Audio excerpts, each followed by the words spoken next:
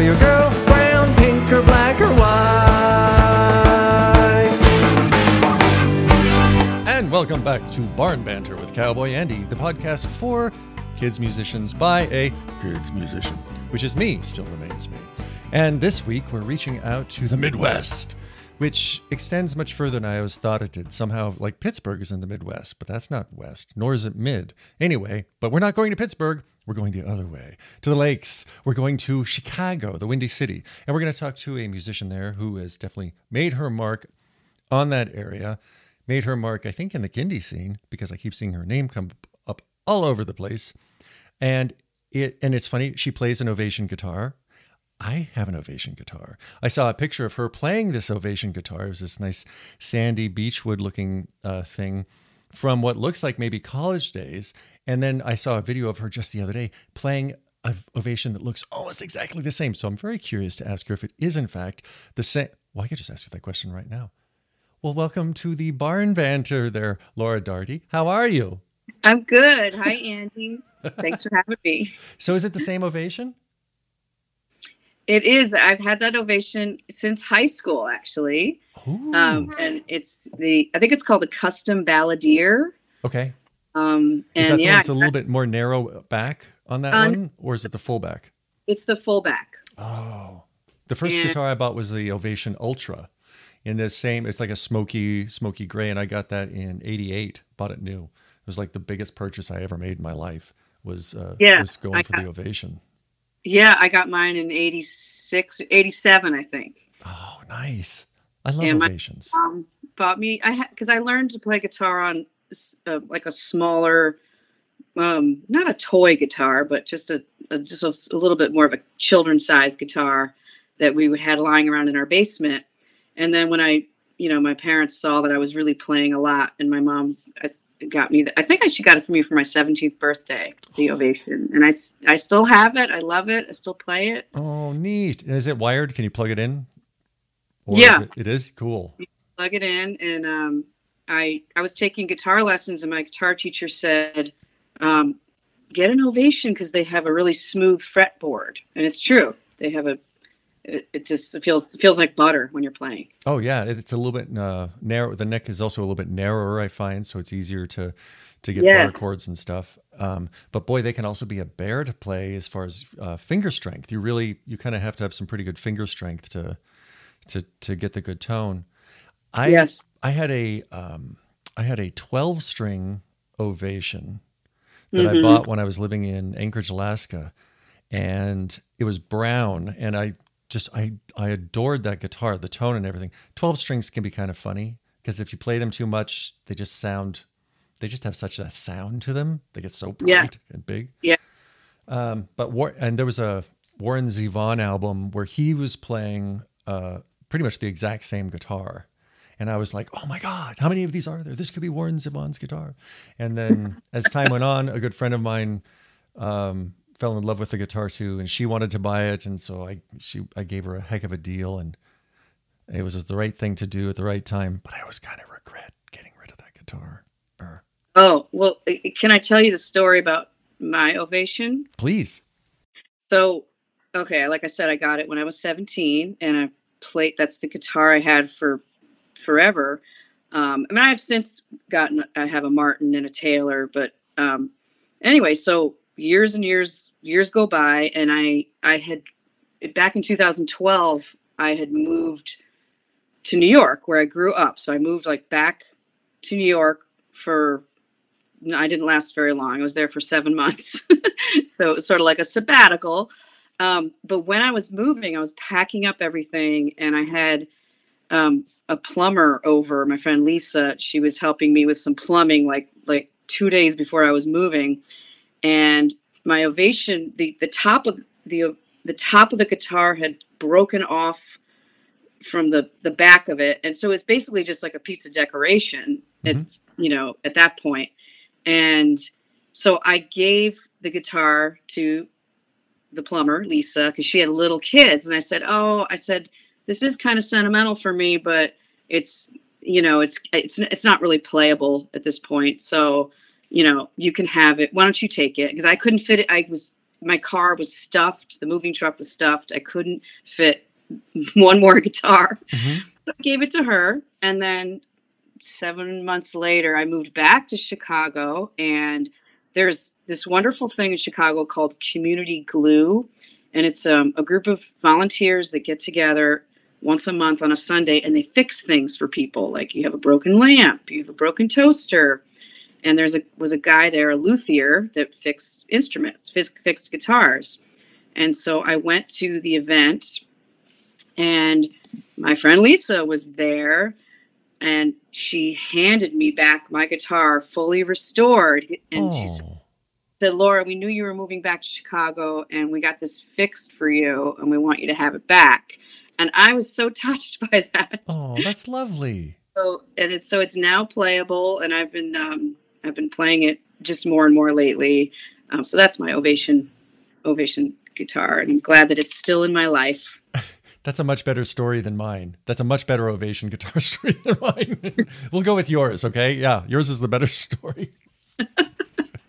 Okay, so Laura, let's talk a little bit about, so when we set up this interview, you said, well, what should we talk about? And, in general, I like to do peer-to-peer things. I would like, it's the idea that you're giving your own TED Talk on something that you're really good at or something that you've learned as a musician for children, kids, and families to either grow professionally or grow creatively, or tips and tricks that you learned. Could be about gear, could be about anything. And with you, because doing this professionally for a bit and have a unique perspective, I was like, look, just bring your top three. Bring the three things that if you were sitting across the table having a cup of Bengal Spice tea from a musician, a young performer who's like, I want to get into kids music, what would you tell them were the three things that you've learned that would probably help the most? And I don't know what they are because you didn't tell me. And I was like, no, don't tell me, so we can just sort of figure it out as we go. So if you're ready, why don't you start by giving us 2 minutes of how you got into the biz and how you work currently as a musician for kids. And then we'll just roll into what your big three are. Well, I got my start in children's music by working at a wonderful school in Chicago, the Old Town School of Folk Music. I discovered that shortly. I moved to Chicago in 92 out of college. And I first discovered the school, and I was a student at the school. And they offer all kinds of guitar classes and classes in dance and drumming. And just it's wonderful. It's the largest folk music school in the country, actually. Mm-hmm. And so I was a student there and a volunteer. And eventually I just kept hanging around there, and I thought, gosh, I would love to work here. And so it eventually worked out. The school in 1998, they were expanding and opening up a larger location. So it was kind of like the right place. I was at the right place at the right time. And I got hired to teach, adult guitar classes, because I had already been playing guitar for, I don't know how many, 10 years at that point. And then I got hired to teach kids classes. It's a program called Wiggle Worms, which is for kids and parents, for kids basically age 3 and under. And so I found that I absolutely loved that. I just took to that right away. It was just, I just knew, I was like, this is my calling. Mm-hmm. And that was, it was a very part-time job at first, but it quickly expanded into I got hired as an administrator to work at the school. So I worked a full-time job and then taught extra classes on the side. Mm-hmm. So I did that for 10 years. I ran their Wiggle Worms children's program, always taught on the side, and started doing birthday parties and performing at festivals. And after 10 years, then I started writing my own songs for kids. I had always written songs. I'd always done music as a hobby, so it slowly turned into a career. It wasn't like a one fell swoop. It just kind of slowly evolved into a full-time career. And so I still work at the music school, but I left in 2009. I thought, why? I said, maybe I can, be a children's performer full time, because I saw different avenues to I knew my music it had an educational side to it. So I thought I can work in schools and I can do shows at libraries. And I was already doing a little bit of it. And I thought maybe I can really, go for it and do this full time. So, and it's been 10 years now. In 2009, I recorded my first kids record and it got some good feedback. And I went to it was Kindy Fest back then, just met more children's musicians, and I just kind of ran with it from there.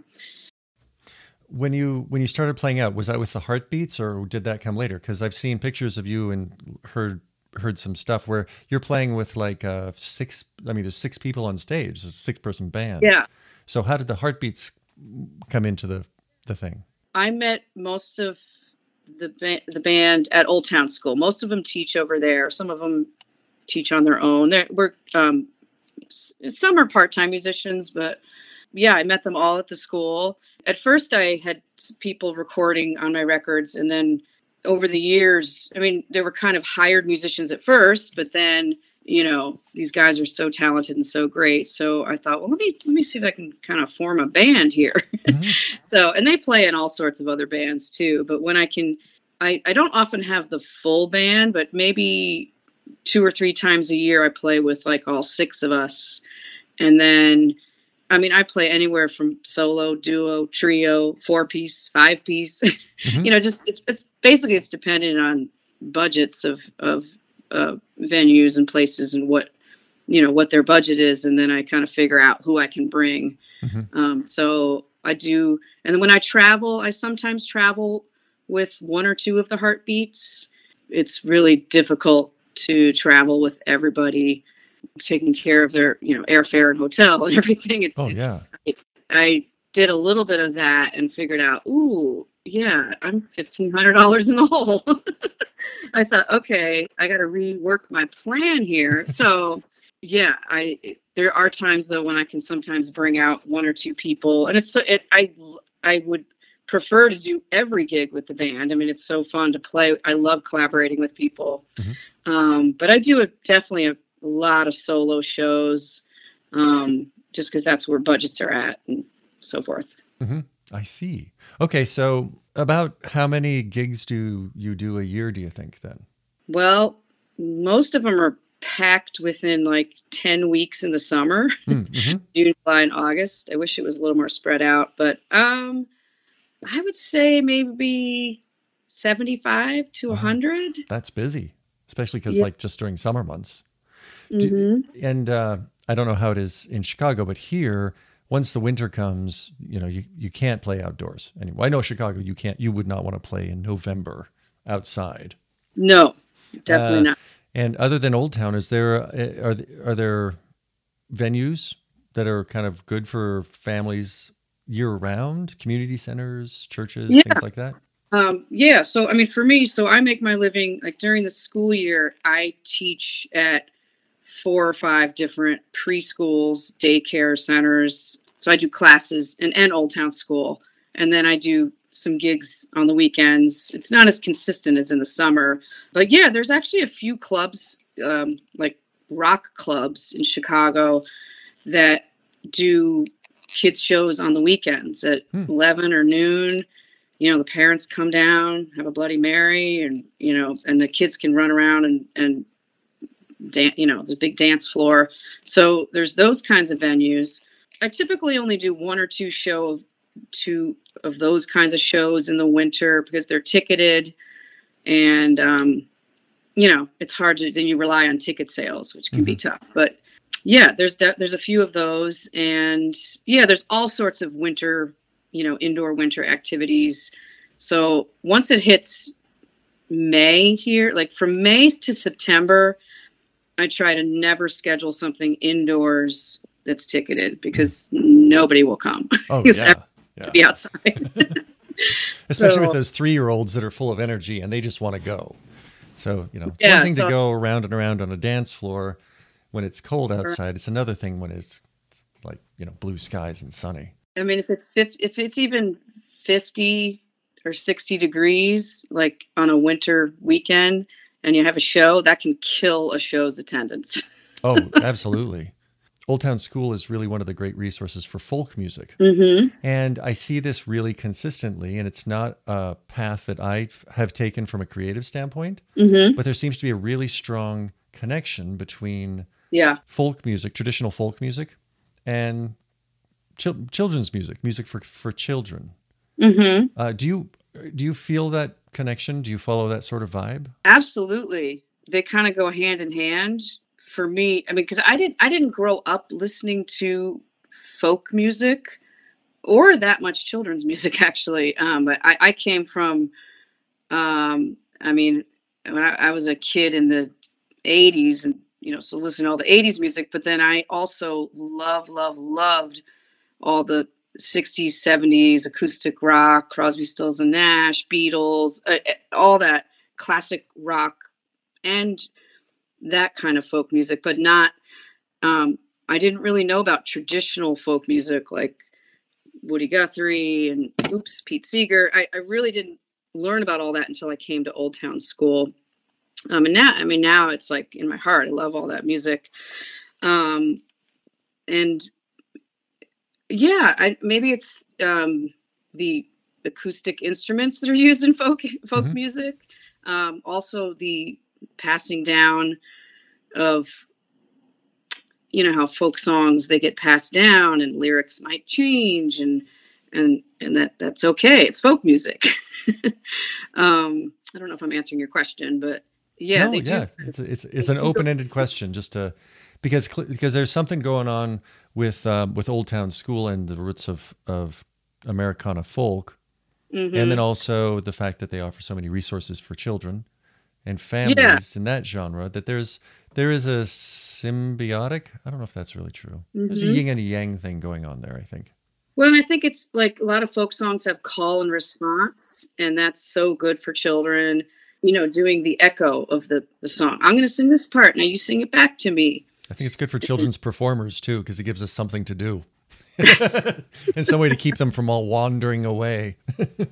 No, wait, come. Yeah. No, put your arms in the air. Yes. Okay. Now we're doing it. Now we're good. Like Ella Jenkins, she's from Chicago. She's been called the queen of children's music. Mm-hmm. I think she's 95 or 96 now. I don't think she's performing too much anymore.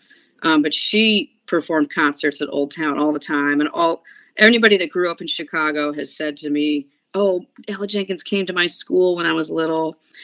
And this kind of gets into one of my things about learning about children's music. Shall we do it?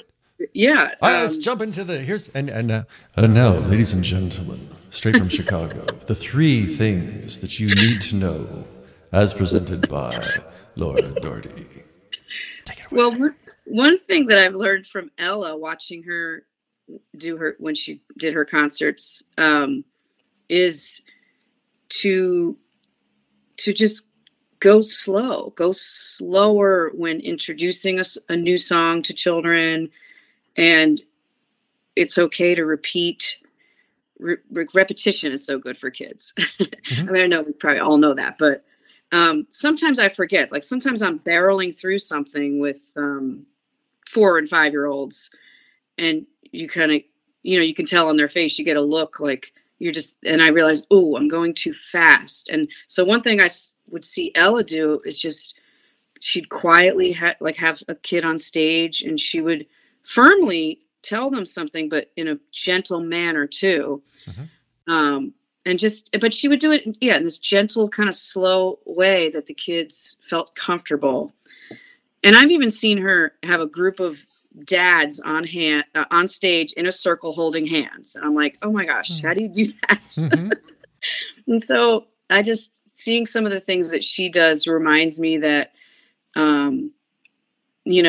kids love to jump and dance and run around, but you don't have to be frenetic all the time. You can slow down. I even learned from another teacher that if the kids are getting wild, just whisper like this. If you whisper, and then that gets everybody's attention. So just little tricks like that I've learned from different teachers, and I mean I use them in concerts too. Wow. Did you play much with Ella? Like, do you know her? I do know her. I we used to book her for workshops at Old Town School, so she would come and do workshops for teachers.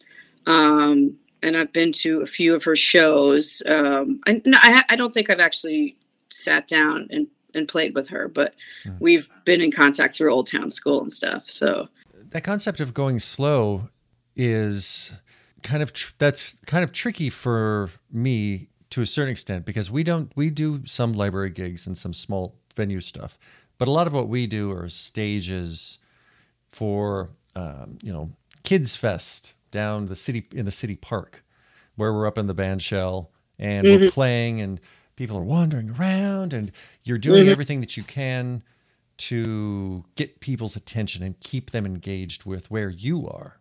Yes. So because it's good business and it's what you're hired to do, if you can get 10 people, that's fine. But if you can get 50 people or 250 people to all be there sort of participating in the call and response or dance movements or silly songs or whatever it is, then that's when I feel like we're being successful at the gig we were, Yes. Background music is one thing, but engaging is another.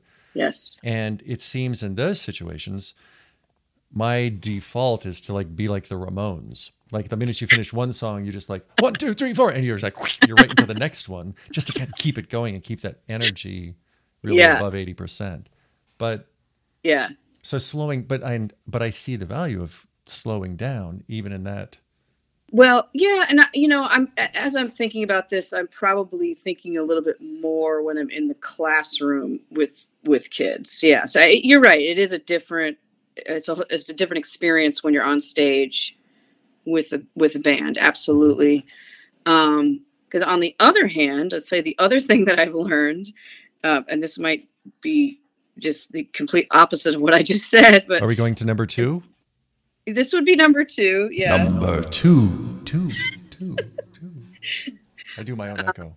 And it's crazy that I just learned this within the past year, that I would, particularly like at libraries, I would start a show and I'd be singing something that maybe wasn't very upbeat, or I would just be singing a hello song, but it wasn't a song where they're up jumping right away. And the kids would be staring at me like that, like just staring. And I'm thinking, oh gosh, like, are they having fun? In the very first song. And so I started to change, because I think what happens is like kids file in, especially at a school or library, they file in, they sit down, and they're told so much in their life: sit down, be quiet. When they're used in school, especially, like they're told to, sit down. Mm-hmm. So I think I sort of have changed to get them up moving right away in the first song that I do. Especially, this is more when I'm solo, actually. Mm-hmm. I have a song called Heartbeat, where they jump, they swim, they dance. And then I have a song called, that's actually, I start a lot with that one, the Heartbeat song, because it gets them, once they have permission to stand up and jump, mm-hmm. It's like a whole world is opened up for them. Oh, I'm allowed, I can jump. It's not that I said, no, you can't jump, but I think they just don't know they're allowed to do it until you tell them sometimes. So right. It's so interesting. And I just discovered that like last summer, because I would start with I have this hello song that's like kind of wordy. It's called Make a Friend, but it's got a lot of words in it. And I decided I'm going to start with something like upbeat right off the bat. And then it just it makes all the kids feel comfortable. So, and then maybe 2 or 3 songs in, I might play something a little slower, but so yeah, my first thing was a little bit more for classroom use. Mm-hmm. You're looking at different aspects of the performance. Even if you're only have 4 kids that you're singing to, engaging them right out of the bat and making that connection, making that relationship not so transparent. That's another good point. Is sometimes you play a show. This has happened to me, and there's one child there. Mm-hmm. I played at a library last summer, and there was one sweet girl. She was probably 10, and my music kind of skews like ages 0 to 8, maybe up to 10. And so the one thing I really was trying to remember is give the show that you would give if there was 100 people in the room, which I know is hard when it's just one person, what, and so, because it could be so easy to get derailed if there's only one person there, and Well, so and especially if you're doing it by yourself, if it's a solo show. Well, and because she was a little bit older, this one thing I've done with when older kids come is I just get them as involved, like, hey, why don't you take the drum solo on that? And I hand her the bongos, and I just get them on stage, wherever that stage is. It might be in front of like the books at the library. And I get them, and I get them involved. Like they're a part of the show. Especially if I get, like, sometimes I get teenagers in the show. I play at the city Chicago libraries in the summer, and they list them for all ages, 0 to 16. And it's really tough. So I've had to, think on my feet quickly to make sure, because the little kids are always going to be engaged. It's the older ones that, I don't want them to say, oh, this is a little babyish, I want them. So I just hook them in. I say, bring them up on stage. We might sing something a little more current, like a pop hit that they would know. Yeah. Speaking of, did you say, and it's funny, it's at Old Town, Old Town. Did I see something on Facebook about you having to learn Old Town Road? Yeah.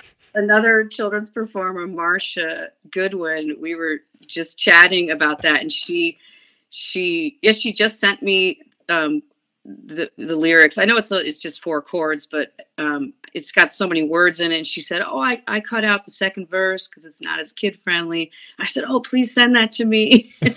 So that's the nice thing, is in the children's music community, like, there's so many amazing, talented people, and everybody supports each other. It's really great. Yes. I don't know that song. I've at some point I realized, because even like my kids were playing it, I knew that they were playing it for like in their piano lessons or something.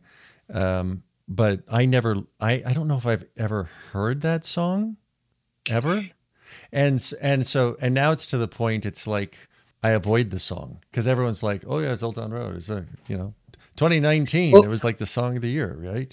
Last summer. Yeah. I was in an Uber, and the Uber driver, we were just chatting about what kids are listening to these days. And he's like, oh, the kids are listening to this. And he put it on. And that was the first time I had heard it. And then it just became, all the kids knew it.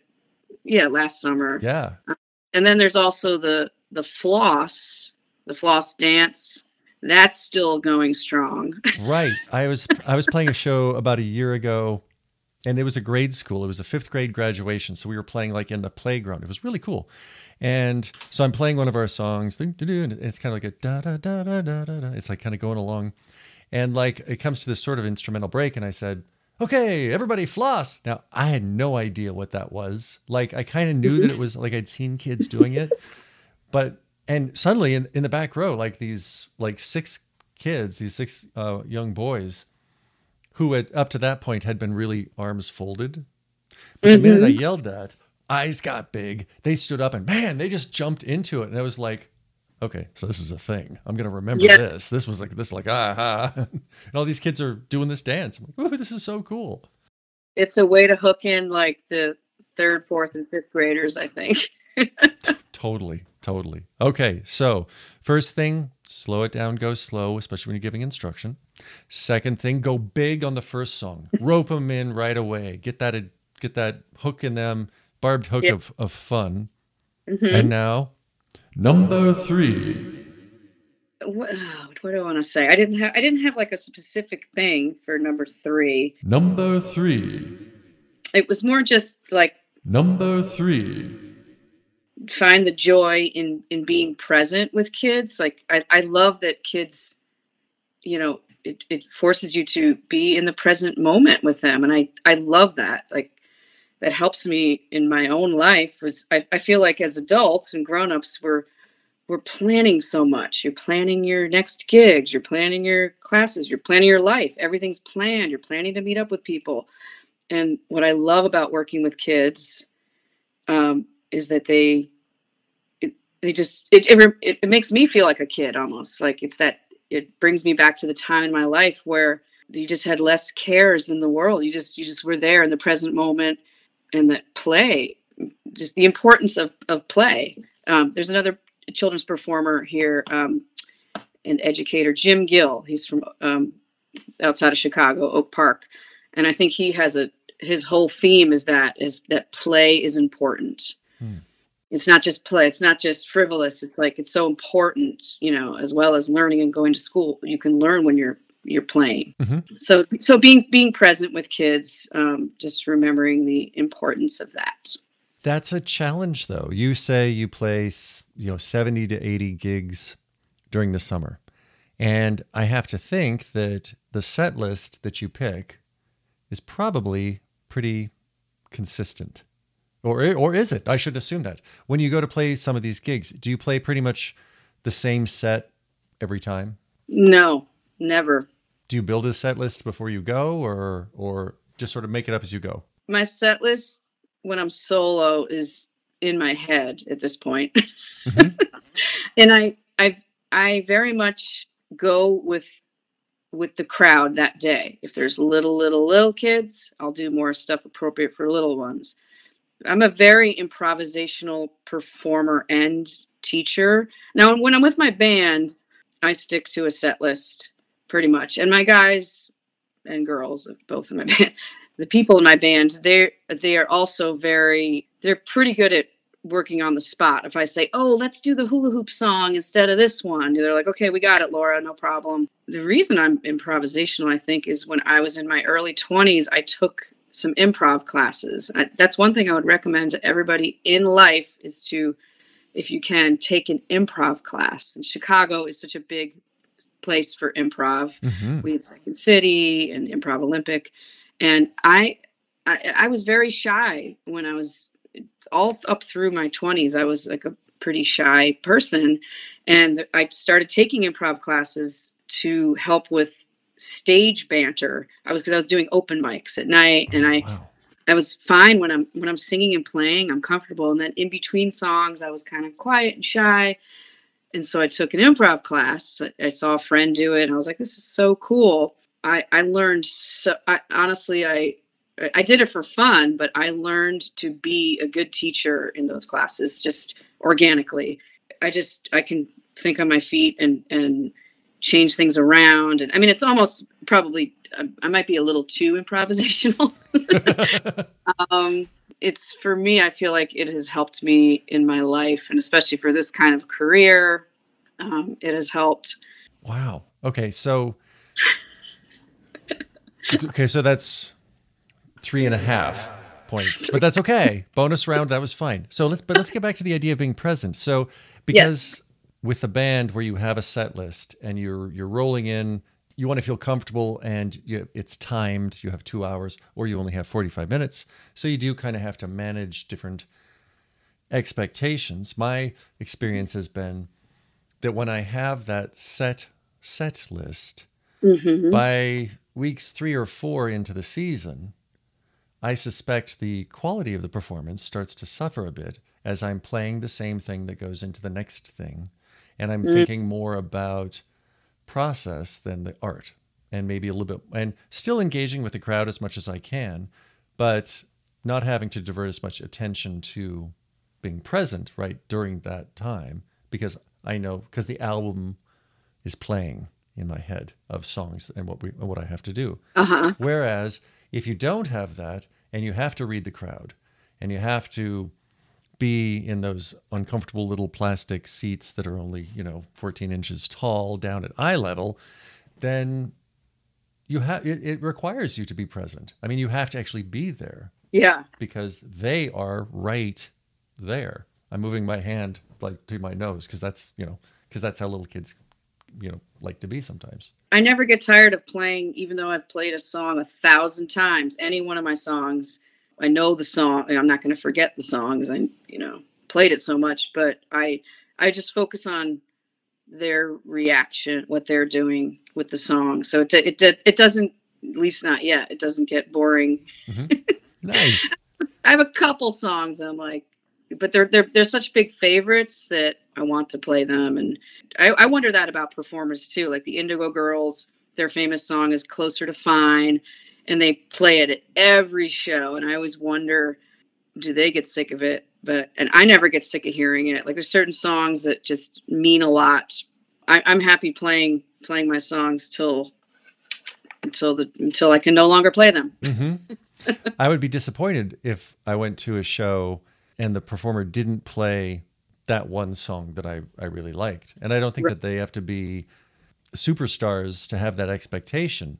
When we play, kids come up and it's always a delight and a surprise when they're like, oh, play that song. And I'm like, I didn't know anybody even was paying attention, but okay, you've heard, you know the song. So yeah, we'll do it. And it's very gratifying. It's very cool to have that happen. Yeah. Even if I don't feel like playing it at the time. We were talking before this conversation about one of your songs that I really appreciate, that you, in the same sense, it's like when you don't understand what's going to resonate. You don't understand which tunes that you do or record are going to strike that nerve. And we were talking about your song, Farmer's Market. Yes. Tell me a little bit about that song. And what I'm curious about is, I'm curious not only about how you felt about it when you were recording it and developing it, and then how you felt about it when you released it and it got it out there, but then and how you feel about it now. So that song's on my first album, Kids in the City, and I wrote it in the car on the way back from. I went to the Children's Music Network conference. That's another group that gathers, and they often come around to the Chicago area. And I was driving back with my friend Shayna, and this was kind of when this whole album was kind of marinating in my brain. And so we were just kind of singing verses back and forth. And yeah, I thought, wouldn't it be fun if you kept adding things on to put in your basket at the farmer's market? So, and then my friend Susie played banjo on it in the studio. And the idea for my first record was all the instruments were acoustic. So I worked with my producer, Rich Rankin is his name. We decided, okay, no electric guitar, nothing plugged in. That was just something we thought, wouldn't that be nice? So anyway, we recorded it and kids seemed to love it. I always thought it was like a little too repetitious, but of course, kids love repetition. And so the story is, there is a farmer's market in my neighborhood. I live in Andersonville in Chicago. Every Wednesday afternoon, there's a farmer's market here, and I always walk up and I go through and I get my fruits and veggies. And I was walking in a couple years ago, just walking into the farmer's market, and I see a mom with her daughter, and she's walking in and she's singing the chorus of my song to her child. Let's go to the farmer's market, fresh food to eat. And that just tickled me. I thought, oh, what? I didn't really know who she was. And I said, you're singing my song. And she was like, oh my God, you're Laura Doherty. It was this fun moment. And it made me happy. It made me realize I'm this career path I'm on. This is a good path for me. And it's stories like that keep me going. Sometimes I get discouraged, and I'm sure every artist and musician has gone through this, where the business part of it is hard. It's hard to book gigs. It's hard to promote yourself every day. It's hard. It gets hard. But when I have moments like that, and it just makes me realize this is what I'm supposed to be doing with my career and my life. This is who I am. So that's the story with Farmer's Market. I like that story very much. And I think at this point, we're going to have to listen to it.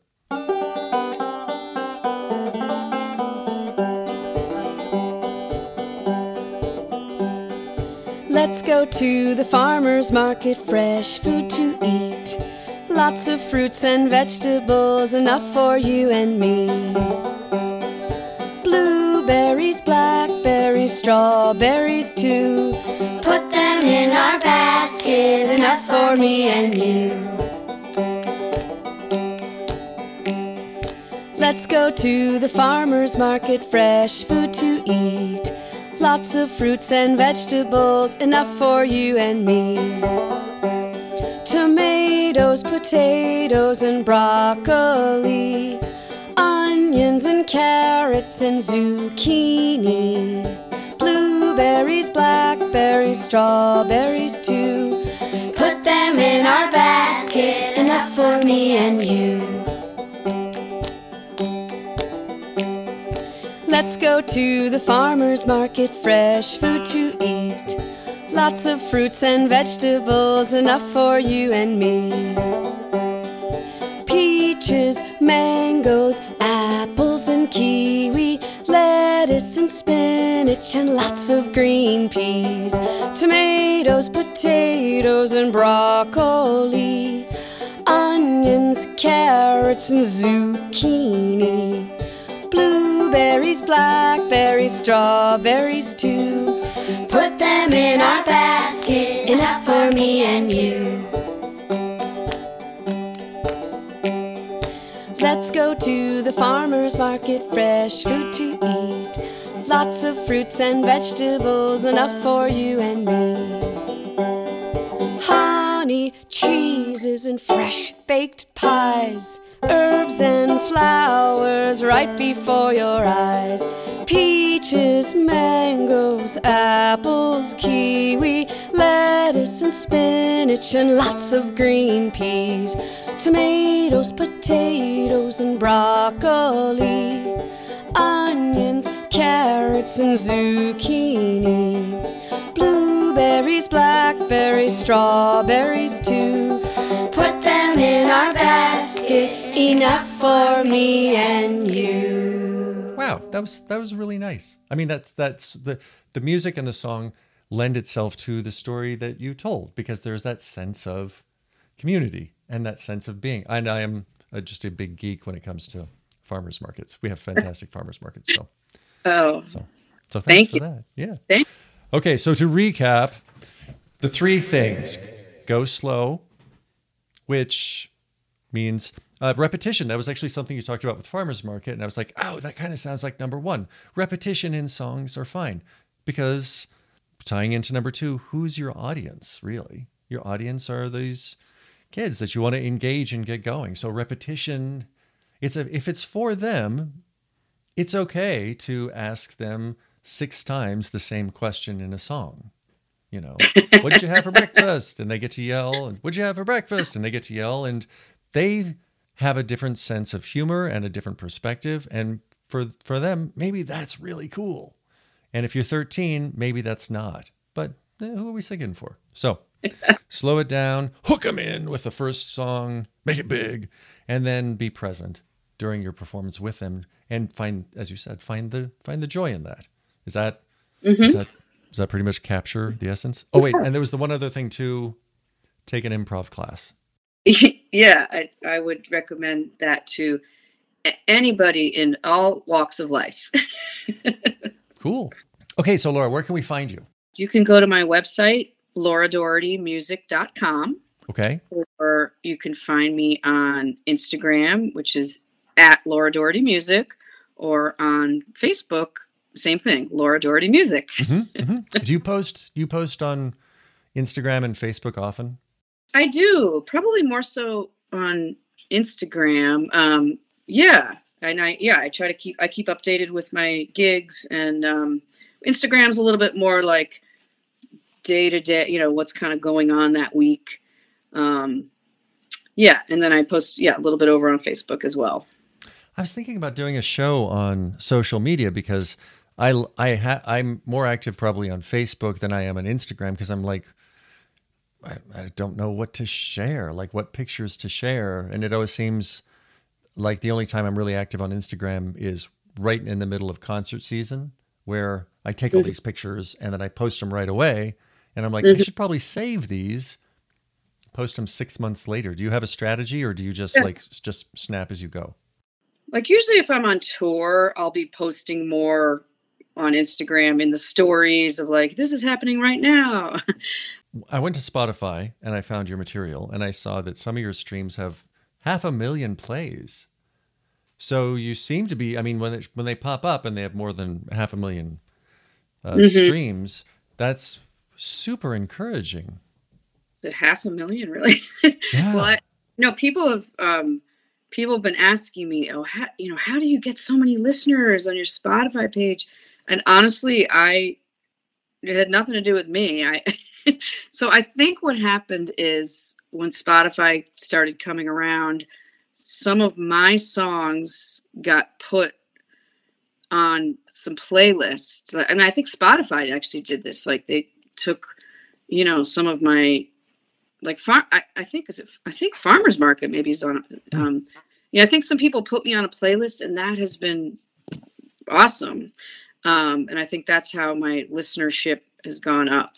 Mm-hmm. Yeah, I mean, I'm really happy about it, but there's nothing special that I did. I just, I distribute my music through CD Baby, or at least I have my 5 albums. And they get the music on Spotify. And so, yeah, I'm sort of learning about all the royalties. It gets very overwhelming, all the streaming, and it's just overwhelming of how to navigate doing that and getting on playlists and stuff. Like there's times when I just have to like put it aside and yeah. And then also you have to figure out what to do with the $17 that you earned from those 500,000 plays, right? I know. It's crazy. Cynical there. Sorry. It's so true. The 0.00, I don't know what it is. Get per stream. Yeah. That could be another whole conversation is, and I'm sure you've talked about this with other artists. I was listening to Justin, the podcast you did with him and other folks, just how CDs are going away and what can we, how do we adapt to that? And I think they're still viable for children's music. Like people still like to have something to hold and to look at, at least for me. But I have seen CD sales go down as parents get younger too. Oh yeah. Streaming music, they don't have CD players. I noticed when I tour in New York City, nobody buys CDs because I think not a lot of people are driving around in the city, and they stream everything. Mm-hmm. So, but then, here in the Midwest, I still sell CDs, and libraries still buy CDs. And so they still, I know they're going to go away at some point, but. Well, it's still a very tangible medium. And I think that there's a couple things. There's the technology aspect of where you were talking about with cars, because that's really the last best place for CDs to be played. Yeah. So I say that, but then it's also a matter of adoption of technology, I'll say. Whereas I've got a new iPhone and I think of myself as all hip and techie and progressive. Yep. Not everybody is like that. My mom's not like that, My older sister, she isn't on Facebook. She listens to CDs. She listens to her old vinyl. She isn't so much into the new vinyl, but, for her, she drives around in her late model Jeep, and that's what she does. Yeah. So I think it's easy if everybody was like me, nobody would own CDs. But most people are not like me. They're still right. The minivan, and they're still, yes, spinning CDs because it's, it isn't saturated the entire market yet. So that's true. But to remember in different parts of the country and ages of people, are doing different things, of course. Hey, Laura, thank you so much for your time today. Thank you, Andy. This was so fun. I really appreciate you popping in, giving us your big 3, 4. I counted like at least 6 things in there, which is like double time. It was like awesome. Yeah, I can tend to ramble on and probably give you 6 more. We'll have to have you back on. Well, maybe at some point in the future we'll have you back on. We can talk about split personalities, the music for grown-ups that you do. And who knows? Things change, so we'll have plenty to talk about later. So until then, thank you very much. Thank you for having me. I really appreciate it. And that was the Big 3 with Laura Doherty. Hey, thanks so much, Laura. That was really fun. Love your music. Love the farmer market thing. Love the vibe. Like Chicago, too. I should probably get out there and go and see if I can see her in concert sometime. Well, until next time, this is Cowboy Andy with Barn Banter, the podcast for people who play music for kids by somebody who occasionally plays music for kids. Be well, stay sane. If you want to come on the banter, just drop me a line. If you don't want to come on the banter, don't. And I won't make you come on the show. Whoa, whoa. All right, that's it. Bye.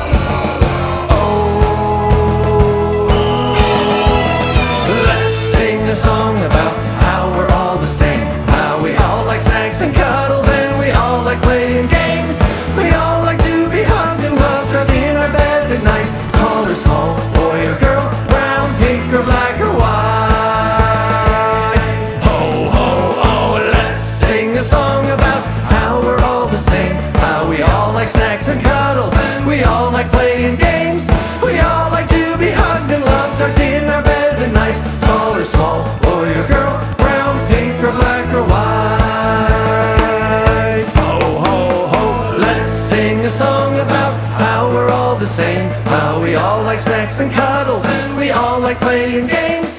We all like to be hugged and loved, tucked in our beds at night. Tall or small, boy or girl,